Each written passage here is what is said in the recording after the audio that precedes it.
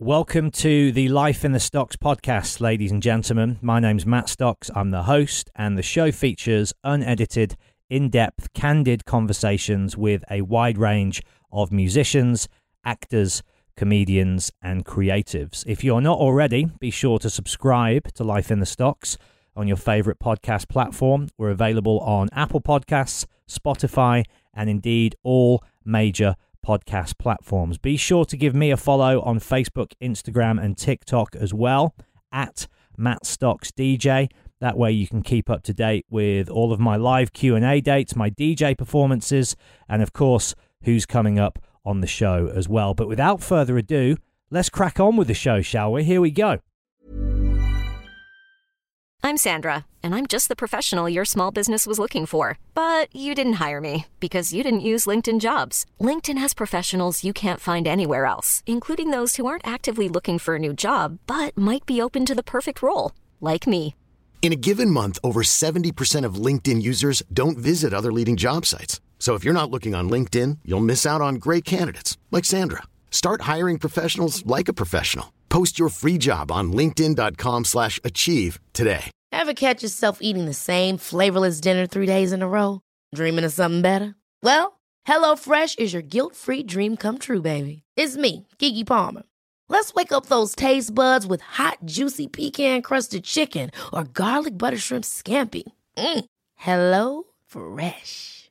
Stop dreaming of all the delicious possibilities and dig in at HelloFresh.com. Let's get this dinner party started.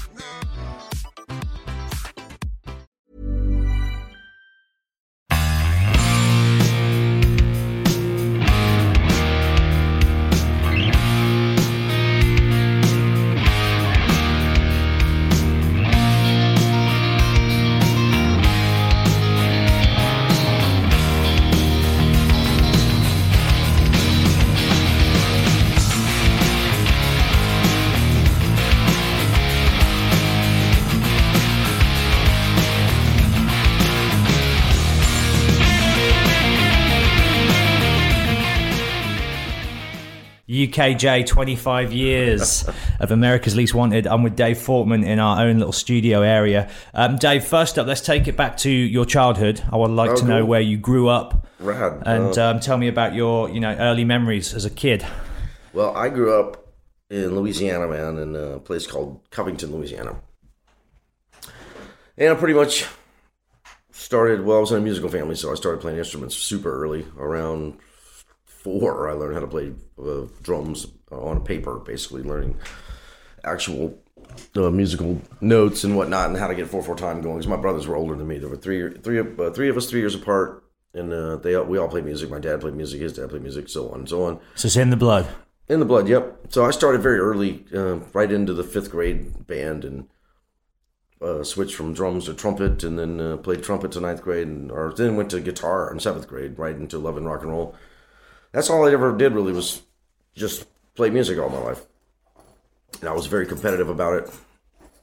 And I was, in the times that I was in band, I fucking went nuts. I'm assuming I can cuss on this thing, you right? You can say whatever you want, Dave. Nicely done. I went after it, man. And then I was also a board kid, a board sports and whatnot from about the fucking 8th or 9th grade. God, my grandfather gave me my first skateboard. He found it under I should have kept it. It was a steel wheel old roller derby thing, but it was so old. He found it underneath the staircase of a house they had bought in the fucking early whatever. He got it out from under there for me and let me ride it when I was a little kid, So that's probably like an original design, old right? school, original design of it, yeah. And so that I used to ride. I remember riding it. It was like the fucking wheels, they were steel. Sparks flying off the curb, yeah. And I'd go down to my neighbor's driveway and come down that fucking thing when I was like 4 or 5 years old. I was a little kid. Now I was about 8 or 9 maybe, and I was all into it. I mean, I got a picture of me from the 1978 doing a handstand on a Logan Fiberflex, like that. Or Logan Earth. It wasn't a Fiberflex. It was a Logan Earth wooden board. But that picture, it's on my Facebook. It's fucking radical to look at, because what I'm wearing is amazing. Those high cut-offs and then the Adidas and then the black socks. Those were good times. And, of course, that led now to when we went and got into snowboarding, I'm still riding like an asshole. Dangerous as hell, but I can't get enough of it. And I used to jump, and I wasted my collarbone, 5 chunks coming off a backside air like an idiot. But I still go out 50 and I still go out there and do flat tricks, man. It's just not a good idea, man. It's a fucking horrible idea. Never too old to shred. Yeah. So that's all I did when I grew up, and I was not that great at school. I barely got out of high school. I was like a C student my entire life. I hated it. I tried to go to college one year. It was a fucking disaster. What a nightmare that was. I never had a chance. Because the chick told me, like in math 101, which was just flying over my head, that the only way I was going to pass is if I came every day after school or after her class and tutored. And I'm like, what? That's the last thing you want to do as a kid, isn't it? Is spend more time in school. Quarter beer. It was a quarter beer this big for a quarter, like 100 yards from my dorm when I was like, fuck, we're getting wasted, dude, and playing guitar all night. And there you have it. And then I went all the way through, and then I hit my first high school band was what really mattered when I first got some dudes that wanted to jam, and I was like a junior in high school, 15 or 16 years old. And from there, we got the bug, and we became probably the most successful live act out of that area to this day. Is that still Louisiana? Not New Orleans, but just the town of Covington, yeah. Yeah. Never been done before. Hadn't been done since, We would pack so many fucking people out in there. So that got to a boil, and if I decided to take off to go to California, and with the band, they wanted to come with me. Then that led to furthering me. Then I got away from them because I was like, we were terrible. I was tired of it. I was like, fuck this, man. So I jumped into a band called Sugartooth, who in turn started to take Hollywood pretty fast by storm. What kind of style were they? It was like a grunge band, man, and we got the lawyer. No, what was it? We got the manager that was managing Ugly Kid Joe. He was our lawyer. He was like he was involved with everybody in the scene. So I met these guys, ironically, at his house one night at dinner, and we went out and partied because I was like, these dudes are rad. I'm gonna go play. I'll go around and go fuck out with them, and go out and get wasted. So we did. And then I was friends with them for about a year and a half. I would hang out with them more than I would my band, But my band was doing really good. We had a giant record deal with Geffen and Capitol and a battle and all this shit was going on. And the moment came where it just was a decision because and Whit had forgotten all this stuff. He thought that I jumped in the band after they sold 1.5 million. He's like, well, your opportunity. Rode on the coattails of success. No, motherfucker. Yeah. You were asking me to be in the band way back before it even started taking off. And so they did start to hit, and I still thought that I would ruin my band's record deal if I jumped out, But then I realized, oh my God, the singer we hired can play the guitar as good as me. I'm like, wait a minute, he can take over for me. And they had already sold 30,000 records or something with those guys, and it was starting to come on, It's like, wait, this thing's gonna really fucking hit. So I just told the band, fuck it, because they were my best friends were Whit and Klaus. I would go see them on the weekends. I'd leave band practice on Friday and go see them in Isla Vista.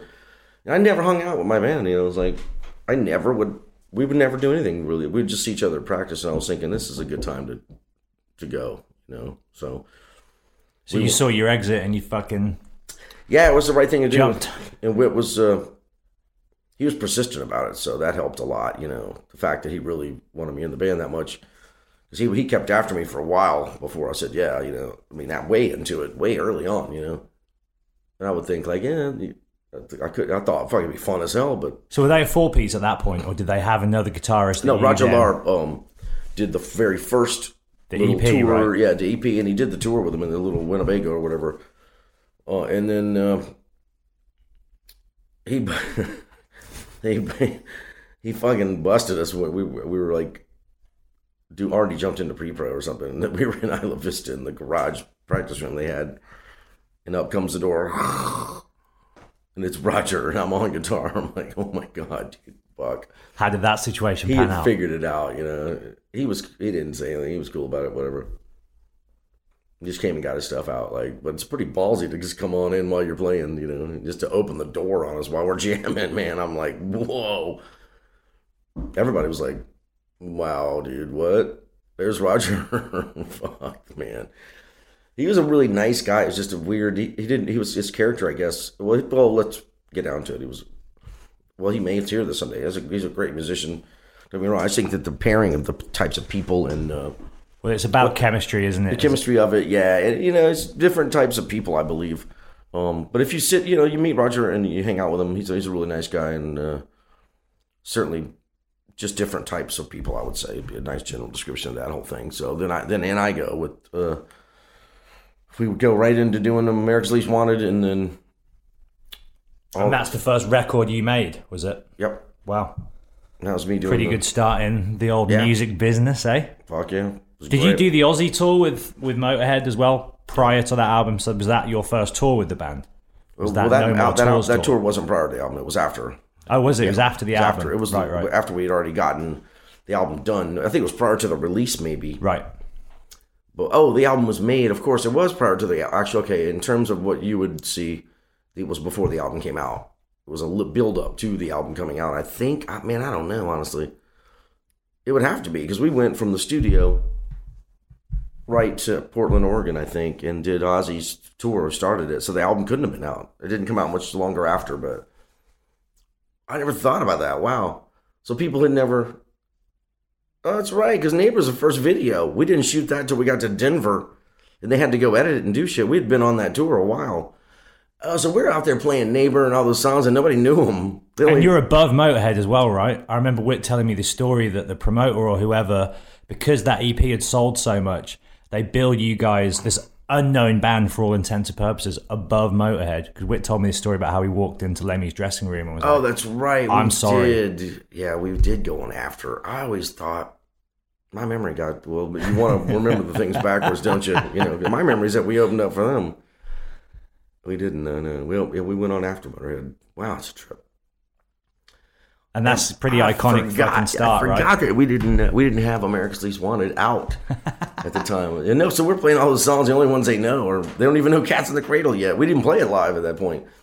Fuck, that's crazy, man, to think about. Everything about you was just like... essentially one song, right? We would have that to end this. Yeah, oh my God, I forgot. That's right. And then we went and made Neighbor in Denver, and then the album came out, and then we were at some point... Okay, Neighbor came out, and then people started to know that one. Then we were like... in Hawaii with the record company president one time on acid. I'm fucking tripping with this dude that's like the vice president of Mercury. Of Mercury, yeah. We're sitting there watching the ocean in Hawaii somewhere, and they had gotten, I think he had gotten a call or something about a guy playing Cats in the Cradle somewhere. I think back in Denver or somewhere. This could all be wrong because I'm old. But what, like a DJ, somewhere, you mean? Yeah, somebody had, or Nashville somewhere, they had elected just to play it because they liked it on the album. They got so many phone calls that we were now on our way to go make a video for that because it was obviously going to be a hit. It was a surprise because we didn't think of it being... So initially, was it just done to sort of pad out the album and complete the track? It was. Well, you got some cool teeth. Look at those teeth. Those are the badass, fangs, right? Dude. Yeah, vampire you fangs. Bite the shit out of somebody. Fucking kill somebody. No one's ever noticed that about me before. It's cool, yeah. Observational kind of guy, Dave. I am, man. Yeah, and then, the original reason we put it... Really, Mark Dodson was rad. He was he's still such a great guy and a great producer. He had really pushed to make that song real great and to make it happen, and he had so much to do with it because he could hear it, and we were just like, whatever, didn't even think twice about that being something as big as it was and to carry us into a platinum status like that. I mean, it's fucking rad, God. What was your memory of making that album as kids with no studio experience? Were you all pretty much wet behind the ears and going in like, whoa, what's happening? We had all been in before for various reasons. Not under those conditions where it's something like... Well, you've got Rob Halford coming in. We're following an album that's now, platinum, EP for fuck's sake, the largest EP release ever. Mark was a really great producer, and his influence on us, he fucking... definitely was a large influence on me for me to become such a big producer now, Was that when the cogs started turning? Was that experience of working with Mark? Yeah, it was one of them, but now we were also young and I was baked all the time. I mean, we would drink. I mean, we were partying it up, man. We were raging hard, living at Oakwoods and getting nuts, man. Though they were living at Oakwoods, I actually still had my apartment in L.A. with my buddy. And then I would go back and forth, sleep over there.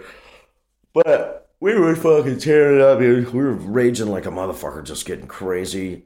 But the experience of him, the arrangement thing, I remember now. I didn't know if I took it that much to heart.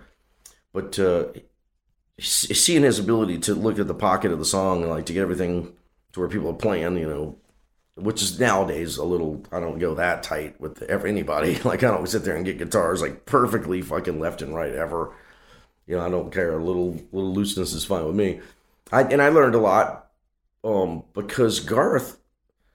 Is this album 2 now? Album 2. Garth was really influential too because he was sort of the other side of the whole thing where he was more about capturing whatever, you know, he let us set up like he had done Rage Against the Machine, where we got a big living room with this giant mansion, set up a full PA, man. Like, it was a big speaker, like giant speaker, and we're jamming out, my guitar's coming out, and we're recording drums with all this shit live in the room. Is that what ended up on the album? Yeah, not the guitars. Not the guitars.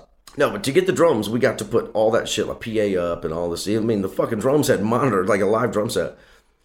So that's a really unique, for us, I mean, that is the most unique. It has become our Paul's Boutique. It really has, man. Like, I love that album. There's some great songs on it as well. Obviously, you had Shannon Larkin in the band at that point as well, right? It's just so, like, over time, you know, and it just became such a cool thing for people, man. You know, people love Milkman's Son. My song on there. Tomorrow they love all my songs on there. I wrote a lot of shit on that album. They love, you know, it's Jesus Rode a Harley, people like now, you know, and all. It's a trip, man. And Cussed, all those tunes. It's Cloudy Skies we sang last night, and people just love the fuck out of it.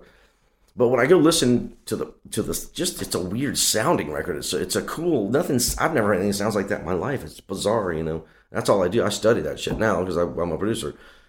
But it's a trip, you know. And then Garth was the first one because what I was doing at that point, I'd been doing the demos for that record. So essentially, Garth came and pulled me aside and said, "Man, you really ought to produce." He's like, "You're basically producing this record," you know. You know, funny enough. Were you conscious that you were doing that? Or is it just your excitement was feeding out in that way? See, I believe, trust me, like, I fucking freaked out and I took it as an insult. Like, what? Fuck you, I'm an artist. I'm not going to be a producer. Like that shit. And then Whit said the same thing during Motel California, man, where we were at my house one time and I took it as a total insult. I was like, thinking, oh, this motherfucker doesn't think I'm good enough to be an artist anymore. Like, fuck this shit. Fuck you. I'm an artist, dude. You know, making this demo, blah, blah, blah, blah. Well, in hindsight, of course, after 30 million records sold as a producer, fucking, they were right. I'm assuming, right? It's weird how you can take things to heart. So during the lifespan of Ugly Kid Joe Chapter 1, you weren't considering that as an avenue at all? Mm-mm. Was it when the band then broke up then? Is that when you started looking at that as an option? Seriously? What? It wasn't like being a big producer. It was like just recording motherfuckers in the garage to pay bills was all it was. It was necessity, the mother of invention is what it was. Who was the first band you worked with? What was the first record you produced? Well, I did the first demos for Snot. Wow. And then also... what was that like, man? What a talent. Well, it wasn't anything at first. It was just Mikey was like one of our best friends. So Mikey was like, he teched for me on our tour. He was just alone. He was in a band called Chronics. And then he, after hanging out with us, had gotten together with Lynn, Lynn Straight was from a band called Glue, a 3-piece or 4-piece band. And then they got these other dudes that weren't even in Snot, the Future version. They got these other guys, Ruben and Bill, what's his name again? I forgot the drummer's name. This guy, they had a dude on keyboards with a Flock of Seagulls haircut in the early version of Snot. Then they came and played out at where we made Minister Sobriety at that fucking mansion out in San Ynez, man. They came out there and played the Halloween party with us with that lineup, not anybody. And so they kept picking apart different members and killing them. So in the end, Shannon ended up literally giving them all of the motherfucking Pitbulls. Shannon had a band in the West Coast called the motherfucking Pitbulls. It had Sonny, Toomer, and Jamie in the band. Shannon was a singer. So when they needed a drummer, then Shannon said, well, no, I think it started with, I forgot how the thing went. I think it was first Toomer came in. They got rid of Ruben, and Toomer came out and play bass. Then it was Sonny, came out and play guitar. Then they needed a drummer. I think it went that way. I'm not sure how the order went, but eventually the Pitbulls are all in Snot. So now you have Mikey and Lynn, and you have the Pitbulls that changed everything, and that's where you have the record deal with Geffen. The original demos I made that got things stirred up didn't have those guys on there. You know, they weren't even around, I don't think. No, they weren't. I mean, it was all of us yelling, "My balls, your chin." You know the album? Yeah, love it. Yeah, we were in my fucking garage yelling that shit out. It was classic, man. What's your memories of Lynn? He was a special guy, wasn't he? Lynn? Oh, yeah, I loved him to death, yeah. He was a great guy. And, you know, we were really close to him and Karen. You know, at the time I was, you know, he came over and gave me a cigar when I had a kid, you know, and all that shit. And he would, he's, you know, a reckless guy, man. He was a fantastic human, though. He just had problems with heroin and whatnot. And funny enough, it's so strange. Then Karen had come down. We gave her a little taste of the South. I had moved, like literally, I don't know when I moved. I moved back to Louisiana just before he died. I wasn't even there that long. So she was all distraught. So she flew down to Louisiana, came over, and we took her to my grandma's and like had the old school Southern vibe. It was real laid back. And you could sit on the porch, you know, and give her some time and chill out. But that fucking dirtbag, it was funny because one of his fucking friends from school was recording down in Louisiana right after he had died. So we're all sitting, he's sitting in the control room with me. This is a guy that like went to school with him in Montecito, used to run around and steal like church PAs with him and shit. This guy, Mike Pananites. I'm sorry, Jesus Christ, if he hears this, he'll kill me. Mark Pananites. And he said the funniest fucking thing because I found a fucking Les Paul, pure maple, only one I've ever fucking seen. It cost me like $3,500 in Dallas when we were touring back in '92 or '3. Well, Mikey needed a guitar, loaned him a guitar. Well, Lynn fucking didn't know it was a guitar. He sold the fucking guitar for heroin, man. Got him a big bag of fucking dope with it. I didn't even know that till way later, man, you know. But then Mark Pananites is sitting in the control room with me playing guitar, and it was, they were having the wake for Lynn. And I'm like, yeah, man, it's a bummer we couldn't be out there. He goes, yeah, dude, everybody can figure out where all their shit went. And I was like, so they can figure out what Lynn stole from him. They can all talk now. I was like, that is the fucking funniest thing. He's like, yeah, dude. Dude's ripped everybody off, man. Like, he's like, we ripped off the Montecito Church's PA to use at the practice room one time or whatever. That was hilarious. But certainly, yeah, I had some good moments with that guy. You know, it was great to see him get a record deal and to influence the world. You know, it was fantastic. He was quite the boy. Very good dude, man. For sure. How did it, when you and Ugly Kid Joe part ways, when the whole band sort of disbands, does it end? Well, Klaus really, you know, he always has been the most level-headed and the wisest out of everybody, and the most prudent dude ever. So a nice calming influence on the band. Yeah, right? And you know what happened was, I mean, he basically just called everybody. We were in the middle of like writing some riffs, and we were hanging out, and we just came. He called us to his house to come over. I believe he had already, maybe he told Whit, and then we just sat around. And it's like, well, no, we don't want to do it anymore. If Mike doesn't want to do it, for sure, I don't. Why would we want to keep going? So it was just pretty amicable. Is that the name for it? Yeah. Or word for it? Yeah, it was easy. That was it at the time. Done. And then the whole idea of how this got started was just me telling them, the whole band, like, wait a minute, you know, there's digital iTunes and shit. You don't have to make a record if you don't want to. I said, well, couldn't we literally, I'm a producer, we can make it for free. Weren't you doing the Godsmack album with Shannon? Is that how it sort of started to... Yeah, it was after that, I believe. No, I talked to Shannon about it. That's right, in 2010, I started talking about it with Shannon. I'm like, Jesus Christ, couldn't we just make an EP just for misclicks? Like, put it up there, and whoever's trying to hit Cats in the Cradle fucking slips and hits this new thing. Couldn't we, I mean, even if we sold, if 1,000 people did that, we still would make a little bit of money. Why not do it? That'd be stupid not to do. That'd be fun, you know. So when I got the idea back to Whit and Klaus about it, then they made it happen. They went and got on that one. Yeah, they went and got started on it because I had to wait a little bit to record. They went and got started in LA on it. They really, you know, took the ball and ran with it, which ended up being a little bit too expensive overall. They should have just waited. And then the next time we did it on this newest one, then that it was a lot cheaper. Which came all did it all with me in one sitting, you know. But the concept, and that got Whit. He, you know, with his amazing, he has some killer networking skills, man. You know, and he knows a lot of people. He's a hustler, isn't he? Yeah, he is. He started, now he's managing the whole thing, man. You know, it's incredible. It's a lot of stuff to deal with. So he started to go out and get these things happening, like these tours, like why I'm sitting right here and having this interview with me. All that shit, it was manifested by him. And here we go. Here we are today. I love that EP. I love the I'm Alright song. It taps right back into that cynical humor that Ugly Kid Joe did so well. Great, right? Super crunchy riffs. Yep. And I mean, what was the experience of all of you back in a room together playing, creating, jamming? Was that a magical experience? A lot of history. A lot of Modelo's and a lot of laughing. We laughed so fucking hard in that fucking... One More Beer times. As well. I love that tune. Yeah, there's so many moments. There were some moments, man, where we were just crying, fucking laughing. That's with every session, It's easy to record these guys.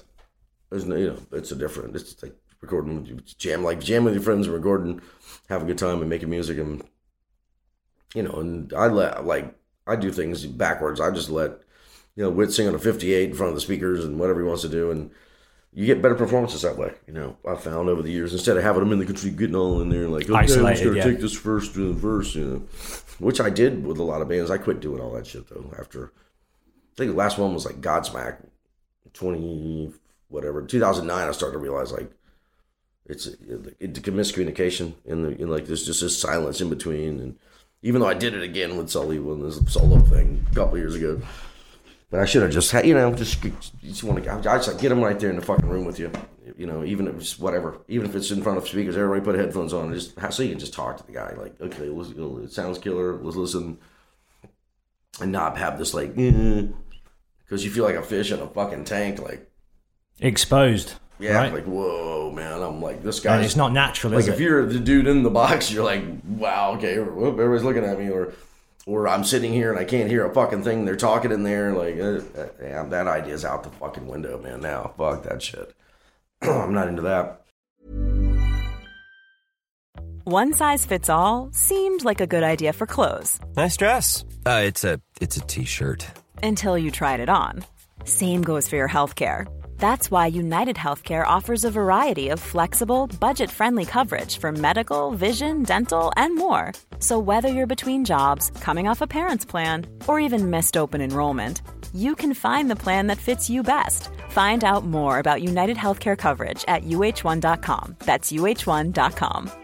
I'm Sandra, and I'm just the professional your small business was looking for. But you didn't hire me because you didn't use LinkedIn Jobs. LinkedIn has professionals you can't find anywhere else, including those who aren't actively looking for a new job, but might be open to the perfect role, like me.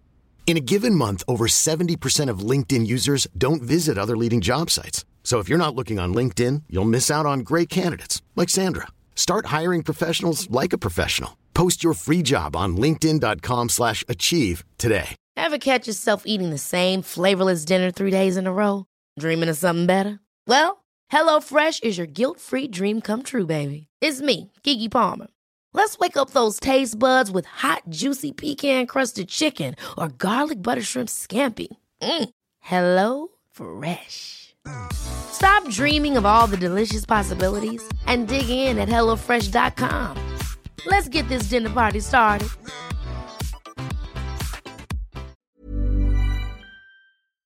Let's talk, Dave. You've produced some pretty epic records in your time. Was the first big one Evanescence, the debut album, Fallen? Was that the first huge record? How did that come about? How did you meet those guys? And at that point, were you sort of known yet as a producer? Were you like a guy that people would call upon? Or well, I moved back home to have a child or to raise kids in Louisiana. So a friend of mine, Gene Joanne, had a studio, or me and him sort of went in on this idea of having a studio together, and he built it. And so I went down there and we started working out of it, and things were terrifying at first. And then we had the NOLA crew show up. Pepper Keenan found out I was back in town. He was just telling the crew, Billy Ford was the king of the 4-track, bro, is back, whatever. The king of the 4-track's back. I love it. Because I used to record back then on 4-track recorders. They sounded rad.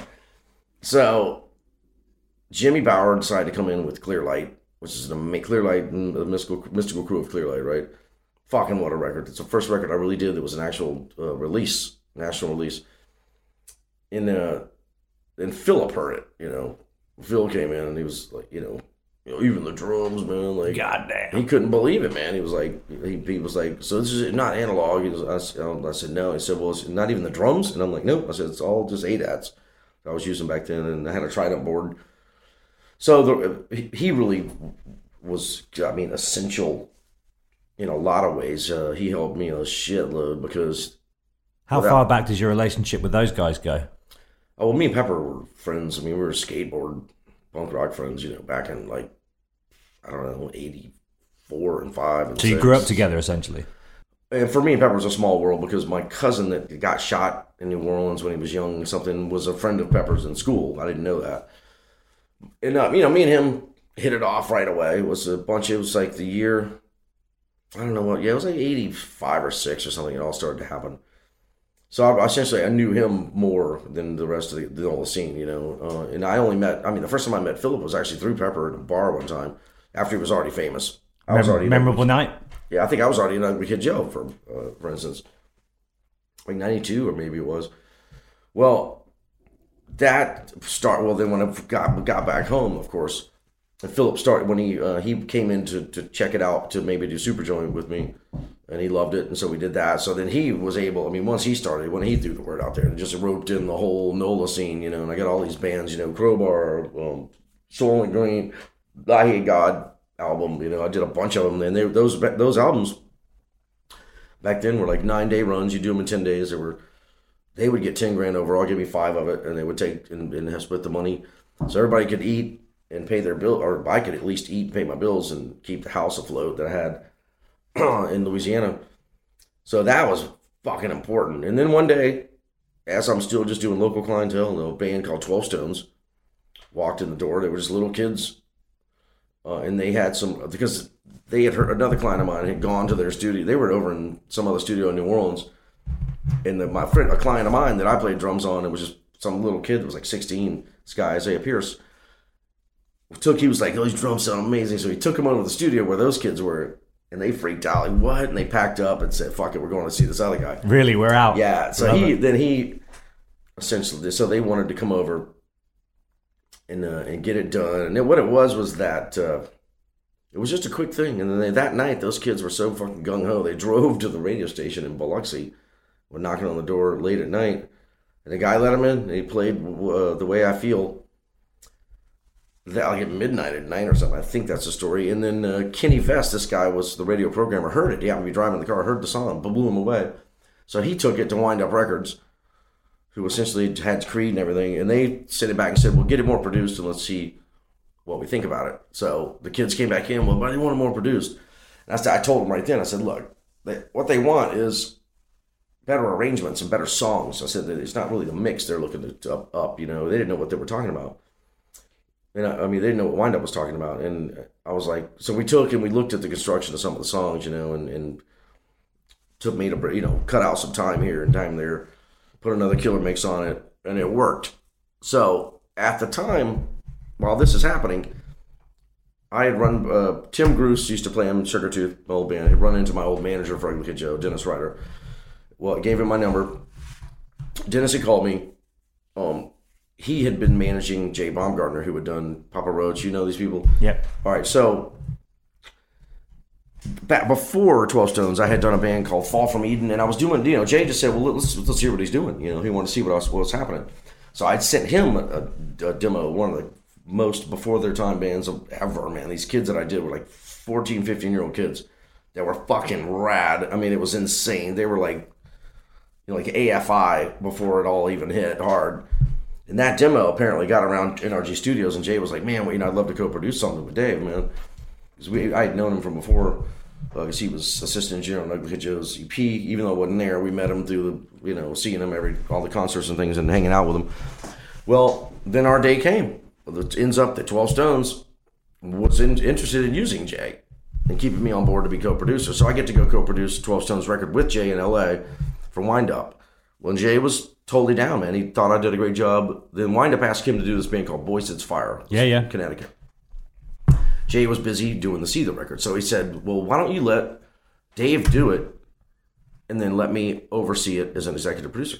So they let me turn me loose on my own band finally. And that band had a problem. They had these 8-minute songs lined up, wanted to have them constructed and arranged properly, but nobody could do it. They've been trying to do it.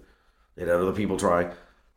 So I got in there, went to work on them, man, and they nicknamed me the Butcher. The band got me a big knife that said the Butcher on it. Dave Scissorhands, yeah. I came in, man. Yeah, I came in hard, and they loved it. And then the fucking president of the guy that owner of Wind Up came down and listened to it, and he fucking freaked out.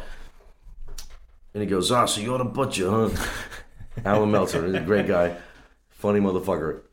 So he then essentially called me to go to New York. It was like, got a phone call, and you need to fly to New York after that record. So there off I go. Me and my ex-wife flew to New York, and they wanted me to be vice president of A&R suddenly, and staff producer, like to sign on and do their bands, basically clean house and get he wants everything arranged like that now. And of course, my manager. What a rapid turn of events to go from zero. I couldn't believe I was sitting in there and they're telling me this shit. I was like, wow. Like the keys to the kingdom almost. Yeah. And so, funny enough, I had to say no because I called Dennis and Jay. We got on a call together.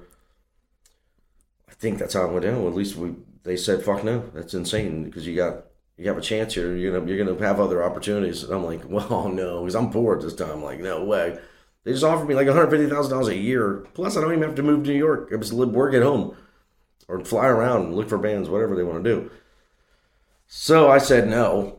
But in the same meeting, they also had the 3 kids from Arkansas, Evanescence, which weren't a full band, but there was 3 people that had been in development waiting on Don Gilmore.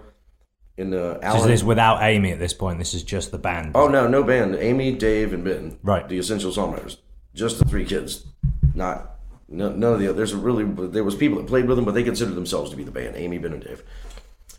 So Alan decided that it was me that he wanted to do it, not Don Gilmore anymore, the Linkin Park producer, obviously. So off we go. He makes the phone call to Amy after I'd left, and she freaked out, lost it. Like, no fucking way, man. Like, we throwing us to wolves after making us develop for a year in LA, and then you tell me I'm not good on stage, and you made her take like acting classes, or I forgot what the deal was, something like that, improv, whatever the hell he did with her. But so he said, well, I won't, I can't force you to do anything. I'm not going to force you to use them, but I will tell you have to go have at least one dinner with this guy in New Orleans. So he flew Ben and Amy down to meet with me in New Orleans. So we went out to dinner, and I told him. Do you have wind that they're not happy with the situation at this point? Do you know that they'd rather go with Don? Or are you just you're aware of that situation at play? I don't know if Alan had told me all that yet. I just knew that he called and said, Amy and Ben are going to come down and have dinner, and I want you to meet them, and so, I wasn't thinking anything about it. I was just like, same as anything, I was going to go try to win the gig. Yeah. And I did. I sat down and told him, I said, man, basically, here's what I would do here's the kind of dude I am. So we'll get work on arrangements, all these things like that. Here's what I do when I produce, blah, blah, blah. I said, also, record companies, I know from watching the wheel and the people that make the phone calls and shit stop spinning for Ugly Kid Joe. The difference is, I said, and right now I got the keys to Alan's heart. If we go in and make a record, time is of the essence, and they will work it like a motherfucker because he loves me right now. I mean, I got the keys to this dude's fucking kingdom, basically. And so they were totally into me, man. They were like, fuck yeah, We went after it, and then we were probably recording within 4 weeks of that time, Nobody thought it'd be something that big, though. It's just impossible to see, really. It blew up huge, didn't it? Yeah, gigantic. Huge. 17 million sales worldwide, 33 countries platinum, #1 on the planet for 12 weeks. That album was crazy, man. It was like, what the fuck? Wow. Tell me about, say, Bring Me to Life, bringing that song to life, no pun intended. At the time, we had, what we were striving for, we didn't know was going to be such a radio thing, all this crap. We had an opportunity to put a song in a movie. It was Daredevil. It was just going to be a song in the middle of Daredevil. So we're stoked about that. We worked on that one first. And I was like, oh, I got a song in a movie. Wow. I'm freaking out, Jackpot. And, I basically just went in and did the same thing I always do. And I looked at it. The bridge that exists now is an A and a B section bridge. The A section was on every chorus. So I told them, this sounds like we're going to the bridge every time we finish the chorus. I think it's a little offsetting, so let's take that out, go right to the break, and then hit the verses. and we need to build a better outro, you know. And so they were really receptive. For being as talented as they are, they were probably one of the most receptive bands to my ideas I've ever worked with. And that was a good thing because I was on fire in my arrangements at the time. I mean, I always have been, but it was just something. You hit those moments in life, don't you, where you're right there in the pocket. And I ended up doing it a bunch of times later, but it was like that one obviously was about to change the world. And I could feel it, man, you know, and I would sit out in my car till 6 in the morning, and fucking my wife would be at the time would be like, you can't be doing this shit. Everybody's gonna wake all the neighbors up in Oakwoods. Yeah. I'm like, man, I know, but there's something about it. Like, if I said, I don't know if anybody will buy it, but I can't wait to play it for my fucking musician friends. They're gonna be blown away with this fucking thing, you know. What's that like, having that momentum behind you, knowing you're on the cusp of something as great as that? Well, nothing like. Is it a rush? Is it the ultimate thrill? Well, it's nothing like having it go to radio and nobody will play it. That's what happened. Right. Like, okay. They went through like 20 different spaces. Nobody would play it. Well, because it was so unique and different at the time. It was out of step. Playing a chick in an orchestra and a fucking piano open like a goth person. No. I think one person tried it somewhere in Denver or somewhere again, you know. And it started to take off. And then the Clear Channel research came back on it as one of the biggest things they'd ever researched. Then it was on. All of a sudden, this motherfucker's a hit, you know. They had tested radio and they sent it back to make something more modern rock about the intro. So we put the in the entrance of it, in that, you know, to make somebody play it, and they still didn't. I think it still got denied a lot of places, man. I was bummed out about it. So it wasn't just like right out of the box. It was this magic fucking thing. Somebody had to finally play it, you know, and the public was ready to receive it the way I felt it, you know. I felt the fuck out of it. I was like, I mean, good example is this. You have we had a party to jam the album at one point and just hang. No, we had a party. Just I don't know what the fuck we were doing. No, Mad Dog Studios had a party.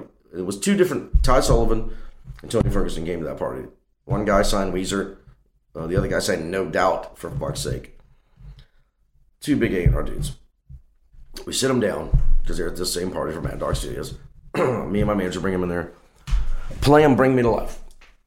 Straight out of the box, Bring Me to Life, motherfucker. Todd turns around. Yeah, you know, I don't like the song that much, but I really don't like the singer.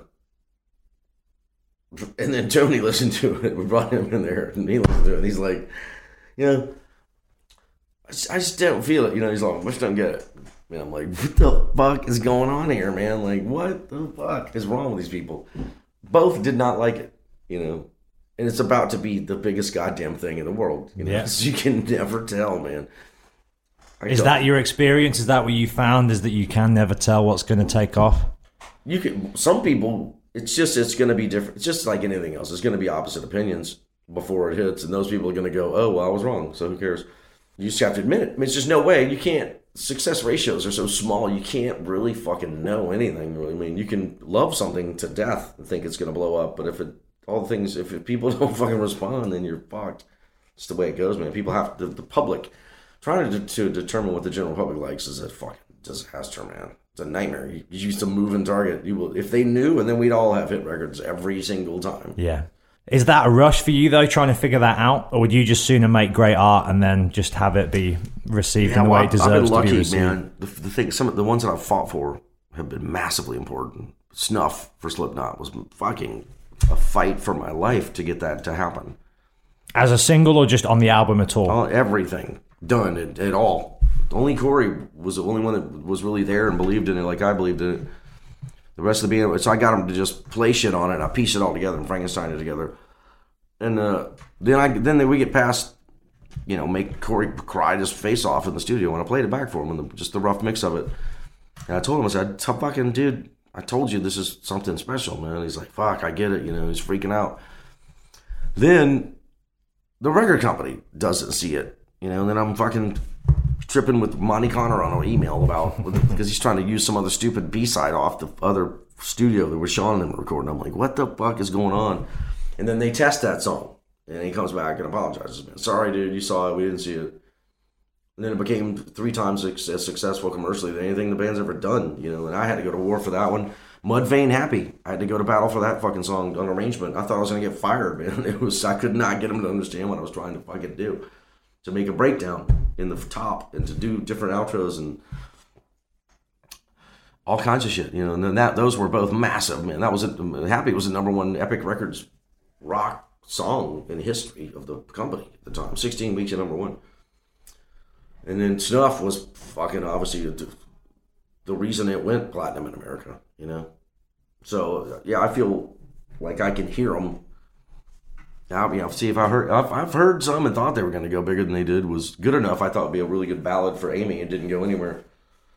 There's always a couple second singles and things I thought would have been bigger that didn't, you know. But I've nailed a couple. I mean, I've nailed some that have been that one number one. So Crying Like a Bitch, 1,000 Horsepower from Godsmack, those two. And I had Amy's Bring Me to Life and My Immortal. And then you got like Snuff and Psychosocial. Arguably the two biggest Slipknot songs. Probably ever. You know, I think commercially or in sales-wise, per capita with what's happening digitally, they are for sure, you know. Was that record you did with them, that was the last album with the original lineup, right? Before Paul passed away, before Joey left. So, I mean, if you could put us in the eye of the storm, what it was like working with that unique mix of personalities and... Because they split camps on me, you know. Maybe it was partly my fault because I wasn't feeling the fact that these core dudes that wrote the fucking history of the band was, you know, Corey, Paul, and Joey, and Joey and Paul had done the demos like they always do, but now they have this opposition over here that they want to write to, you know, and I wasn't all about any of that shit, you know, so they got so mad that I didn't really want to entertain that idea. They went and built a fucking another studio next door. They were doing all their shit over here. That's originally where they put Snuff on their board, and that's when I fucking lost it, man. I'm like, no, like, Corey, follow me. You laying this down right now on a click, and I'm going to develop it tonight. Trust me. But that was a disaster. It was a nightmare. The fucking guys, me and the core people that made that band happen in the first place, got along famously. It was great. So you and those three, Joey, Paul, Corey.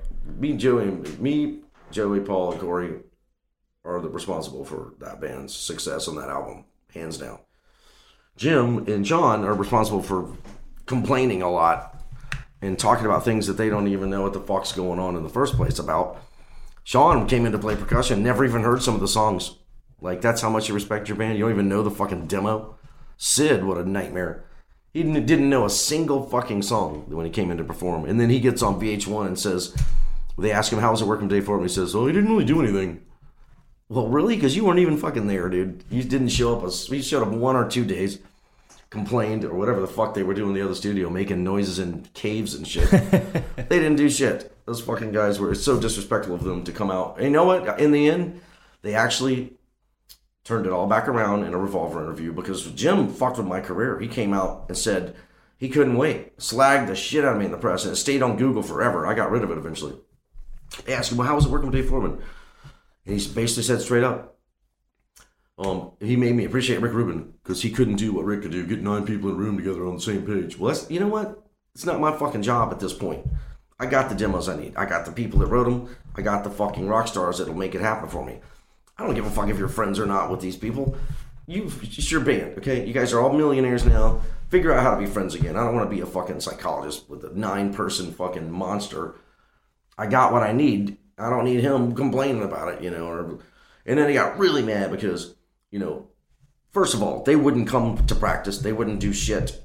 So nobody would come out to the fucking studio. So Joey started playing the drums for the songs he wrote, just playing them. And everything was fine. I got them to come listen to the fucking drum tracks that had not been the whole band playing together, like what they accused me of not getting the vibe later. I went and got Sean and Jim individually, made them listen to the drum track and say, is this fine? I mean, is it okay? I mean, they're like, oh yeah, man, keep going, bro.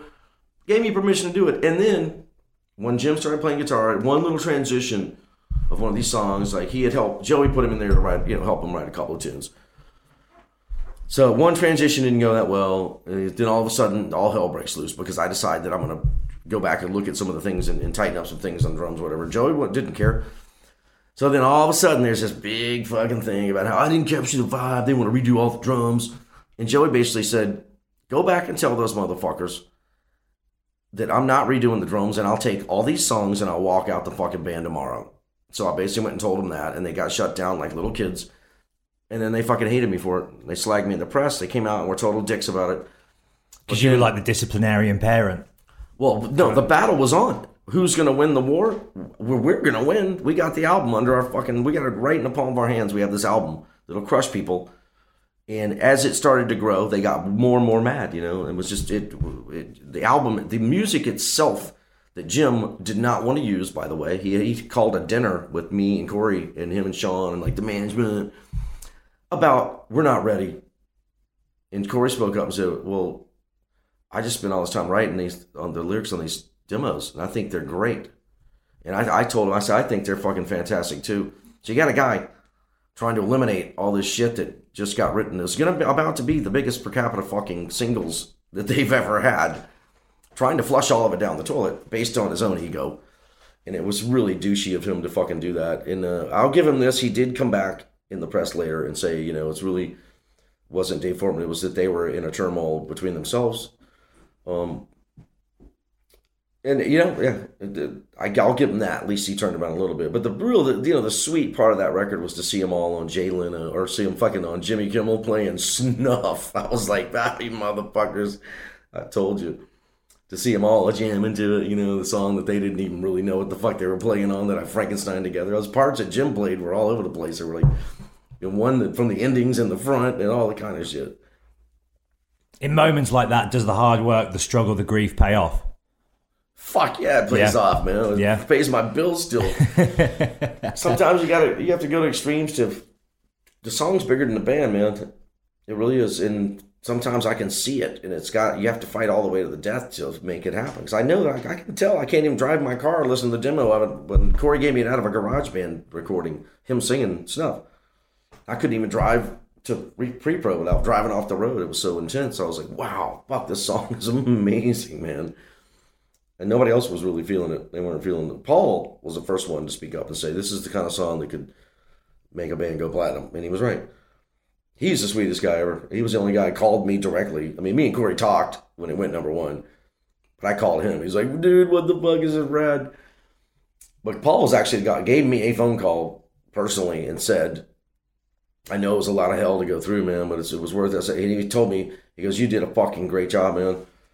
And here we are. We're number one. You know what I mean? So it's all worth it. Then Corey was like, through other avenues, came back and, well, yeah, I mean, I know he didn't have a fucking problem, but he sort of had to go he's the leader. You know, he had to kind of go back and side with the other guys a bit because he couldn't just abandon them all the way. He played it pretty good down the middle of the fence. But then it came a time where I heard through the grapevine, he'd said some really great things. He's like, dude, Dave Foreman fucking pulled off a miracle amidst the turmoil that they were involved in at the time, man. Because look at it. I mean, look at Joey's got kicked out the fucking band, man. Do you think they can still be Slipknot without Paul and Joey? They could be a version of it. Not the songs will never be there because you have the main songwriters gone. Name a Slipknot song that you love from the past. One of those two guys either co-wrote it or wrote it, period. Every single that's ever... Duality was written... The musical body of Duality was written just like it is in Joey's mom's basement by Joey. And then Corey wrote lyrics over the top of it, period. All that shit, man. Dead Memories, what a beautiful song. Paul wrote all that music. That's him. Psychosocial, Joey, all of it. Badass, right? Fuck yeah. There's not going to be that shit ever happening again. You can hear it. I can hear the difference. There'll be some badass moments, you know. Jim is a decent writer. I give him that. He's capable. He's also very influenced by Pink Floyd, some of those things. That's why I didn't want to interject some of those songs and whatnot. What times I got to keep an eye on this clock? Let's see. You got sound check at 3:35. Do I? Yeah. Well, it's 3:35 now. Is it? Yeah. 2:35? 3:35. 3:35? Oh, we need to wrap it up. Yeah? Okay. Nice one, dude. Thank you for your time. No worries, dude. We'll have to do a part 2 sometime because it seems like there's plenty more fucking stories down there. I got a lot of them, yeah. Thank you, Dave.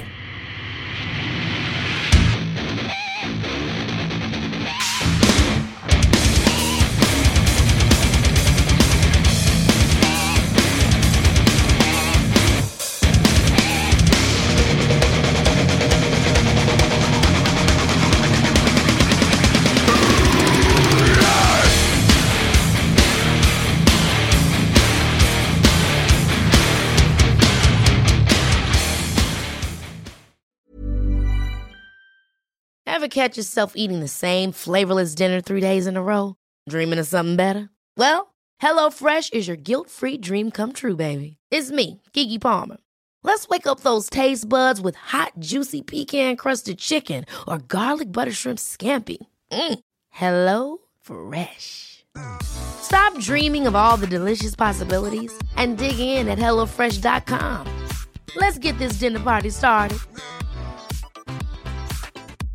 Hey, it's Paige DeSorbo from Giggly Squad. High quality fashion without the price tag. Say hello to Quince.